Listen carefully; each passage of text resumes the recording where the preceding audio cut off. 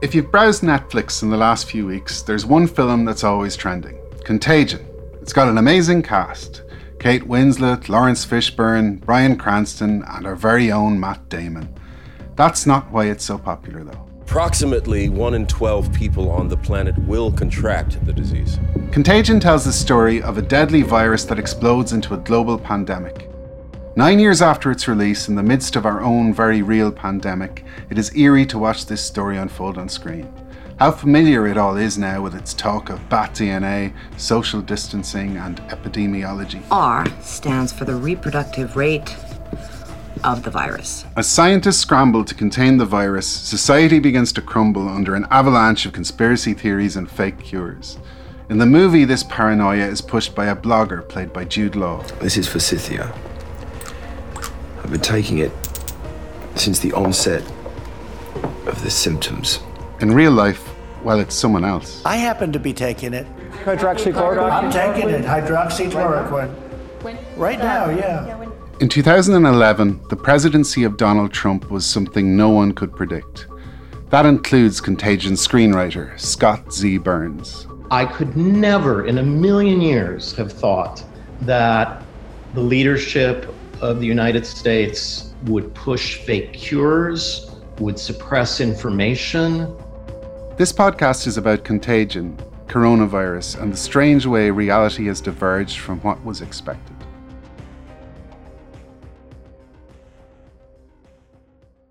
In some ways, Contagion is a typical Hollywood disaster movie, but it's no Day After Tomorrow. The disaster it depicts is totally realistic, with accurate science. Why did Scott want to do the movie this way? He told me his interest goes way back to conversations he had with his dad, a psychologist who Scott says had the heart of a scientist. And certainly the head of a scientist. And in the early aughts, my father and I would talk about the likelihood or the inevitability of a virus. At the time, I think the scary thing that we would most frequently talk about was avian flu, and that at some point it would jump into the human species. And when I grew up, I saw that movie Outbreak. 1995's hit movie Outbreak, starring Dustin Hoffman and the monkey from Friends. Many people are dying and are going to continue to die unless we find this monkey. There will be panic. But I think even as a kid, I sensed that the end of it was a little too easy. Steven Soderbergh and I were finishing the movie The Informant with Matt Damon. And Steven looked at me and said, "What do you want to do next?" And I said, I'm fascinated with what an outbreak, a global pandemic would look like now. And if we look at globalization and travel and a lot of things that Outbreak, didn't tackle, what it would do to our system. And I found myself in Ian's office. Well, the second time that I met Scott was in my office. This is Dr. Ian Lipkin. His memory is different. He doesn't remember the first time, which is interesting. We met on the top floor of the Mandarin Oriental in New York. Oh, that's right, we did. Look up Dr. Ian and you'll see he's a really big deal in the world of viruses. He spent his life researching and understanding them. He's worked on containing outbreaks of Ebola and SARS, so he was the right person to ask for fictional virus advice over a few cocktails. First time I had a Moscow Mule, probably the last time too, because I think they're too sweet. We made an agreement that I was very happy to make, which was I want to do something that is scientifically credible. And that's when you decided to come visit me in my office. But Scott faced some stiff competition. There was somebody else who came to see me who also wanted to meet at the very same bar at the top of the Mandarin Oriental. And this was somebody who was working with a much more, I would say better known, but more sort of flamboyant director. And I heard about what they wanted to do with this thing, which was to turn it into Blade Runner. And I said, nah, I don't think so. One of the great things Ian told me early on when we were working on creating a plausible virus, I said, well, you have to tell me what's possible. And he sort of laughed and said, look at the world, look at nature. The fictional virus Ian helped Scott bring to the screen in Contagion was called MEV1. The mortality rate is fluctuating between 25 and 30%, depending upon underlying medical conditions. MEV1 is a lot deadlier than coronavirus, but there are a lot of similarities. Like the coronavirus, its origin is murky, but we know it involves animals. Somewhere in the world, the wrong pig met up with the wrong bat. As we reach into parts of the world that we've never been before, and so people come in contact with things they've never come in contact before. MEV1 spreads from human to human, much like coronavirus, through respiratory droplets and because we can't stop touching our faces. 2,000 or 3,000 times a day. 3 to 5 times every waking minute. The way it breaks into our cells is eerily familiar. Like a key slipping into a lock. And the human reaction to the outbreak is predictably mixed. There's heroism and sacrifice, and cowardice, cheating, and violence. People won't panic. The virus will be the least of our worries. Help me! Get away from there! Get away! The truth of it is what's terrifying and what's relevant, not the fiction of it. As you'd expect for someone in his line of work, Dr. Ian got involved in the effort to understand the new coronavirus at a very early stage. You weren't as surprised as a lot of people to see a pandemic like this. When did you first hear about it, and when did you first get involved in kind of investigating it? So I heard about it on December 15th from a colleague in China who's part of a network that I direct. And I talked to people at the CDC, and they didn't release any information to me at the time. I don't know what they knew then. So I'm sitting in a place called Joe's Pub, New Year's Eve, watching a very good band, and I got a call from the head of the CDC who says, we've discovered that this pneumonia is due to a new type of coronavirus, but don't worry about it, it's really not very transmissible. And that didn't make a lot of sense given the amount of morbidity and mortality that I was hearing about. But the earliest that I could get out to China was the second week in January. But it was clear from the moment that I arrived, because I flew through Beijing, that within China, there was a completely different view of this than what was being discussed on the outside. And Wuhan was locked down, and the very sorts of isolation techniques that we are now using here were already implemented, except that they did better. Because within a family, if somebody was infected, the other people were separated from that individual. This is how they got it under control. And their testing was ramped up much more rapidly than ours was. When you returned to the States, then what did you make of the American response? When I was still in China, I heard from Amazon, and they were having difficulties in Europe. Ironically, when I came back into the US on the 4th of February, the only flights that were being suspended into the US, the inbound flights, were from China. Nobody was paying any attention to Europe whatsoever, despite the fact that there was a large outbreak in Italy. And I was not ill, didn't become ill, as a result of my trip to China. But in the 2 weeks thereafter, as I was traveling around New York City, trying to get this message across at various television stations and cable outlets, I became sick with a European variant. So all the virus that's been distributed through the US, with the exception of the first wave in Seattle, came through Europe. A contrast, the Chinese response with ours. It sounds like you're saying China responded to the outbreak a lot better than the United States. How did it come to that when the United States had such a head start? In the years that followed SARS, I and others went there and we built the infrastructure up in China to the point where people focused on facts. They had enough money to do whatever they needed to do. They built surveillance.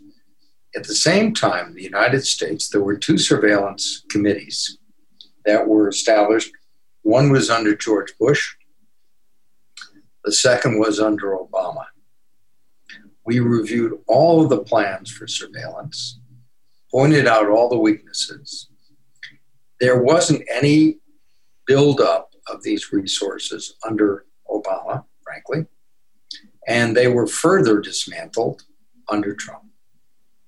So that when this thing emerged, it was like any other situation, like when you haven't fought a war on your own soil since the mid-1800s, you don't take it seriously.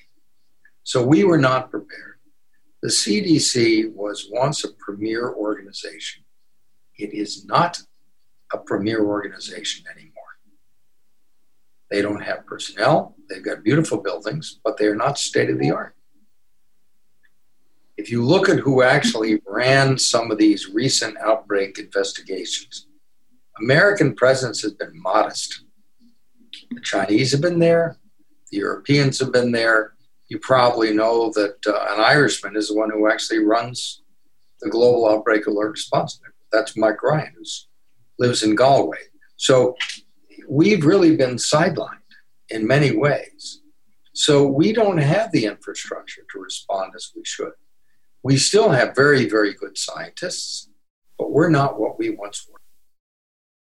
Because of all we've done, the risk to the American people remains very low. It's going to disappear. One day, it's like a miracle. It will disappear. Democrats are politicizing the coronavirus. And this is their new hoax. It could have been stopped right where it came from, China. Unfortunately, they didn't decide to make it public. We're going to start our rallies back up now. We've had a tremendous run at rallies. I don't think there's been an empty seat since we came down on the escalator. The science is spot on in the film. The one thing that I don't think you predicted would be the person spreading fake cures would be the president. And in fact, I read an interview with you very early on where you talked about how you deliberately didn't have a president in the film because you wanted to focus on the CDC and the bureaucrats, civil servants, and scientists. Yeah, because I went to the CDC in 2009, and the people there were fantastic,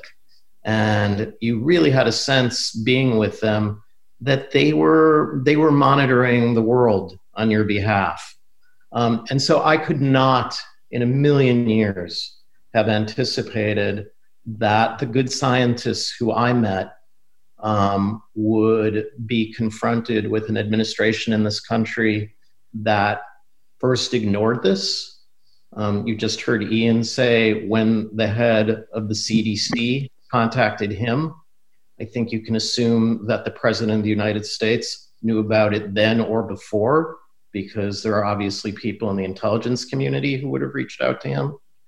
And so I really hope people, around the world, recognize that this was a conscious choice on the part of this administration not to do what needed to be done in a timely fashion. And they were warned. And I could never in a million years have thought that the leadership of the United States would move against the World Health Organization, would turn a blind eye, would push fake cures, would suppress information, would fail to take a leadership position. I expected a compassionate, rapid, science-based, apolitical response from everybody in this country. There was nothing in my research that suggested a response as inadequate as the one that we've seen. What you're talking about there, I guess, is whereas you got the science and the public health side of it really, really right, the political environment is so different from a decade ago. It seems like now every position is politicized around the world, but particularly in the States. And dipped in conspiracy theories that, again, are going to get a lot of people sick and hurt and are not grounded in science. And again, there's a problem we have, at least in the States, where, science is, in a sense, a field where you're wrong for sometimes a very long time before you find out what's going on. I mean, that's what the empirical method asks of you. And what is frightening to me is our ignorance even around the way basic science is done. I mean, in China, they don't evidently have a word for expert. Their word is someone who is still learning. And I think that that's a really great way to describe a scientist, because that's what the act of science is. And it scares me right now that, in the rush for a vaccine or a medication or what we saw with hydroxychloroquine, people are going to be wrong a number of times before they're right. And if we decide to punish science for doing what it needs to do, which is experiment and take time and study and double check and peer review, we are going to screw ourselves even further. Do you feel pessimistic, optimistic for how this is going to play out over the next year? The thing that I'm most focused on right now is trying to do whatever I can to ensure that we have a change of administration. That occupies more of my time, frankly, than thinking about COVID. The economic, cultural, medical, you name it, intellectual devastation associated with, the presidency. There's no way I could possibly overstate the damage that's occurred. It's heartbreaking to me that we have a scientist that's as good as Ian, and it's so hard for him to do science in this country that he has to turn his attention to politics. That's heartbreaking and wasteful for the entire world. You want people with that level of experience and talent, doing science.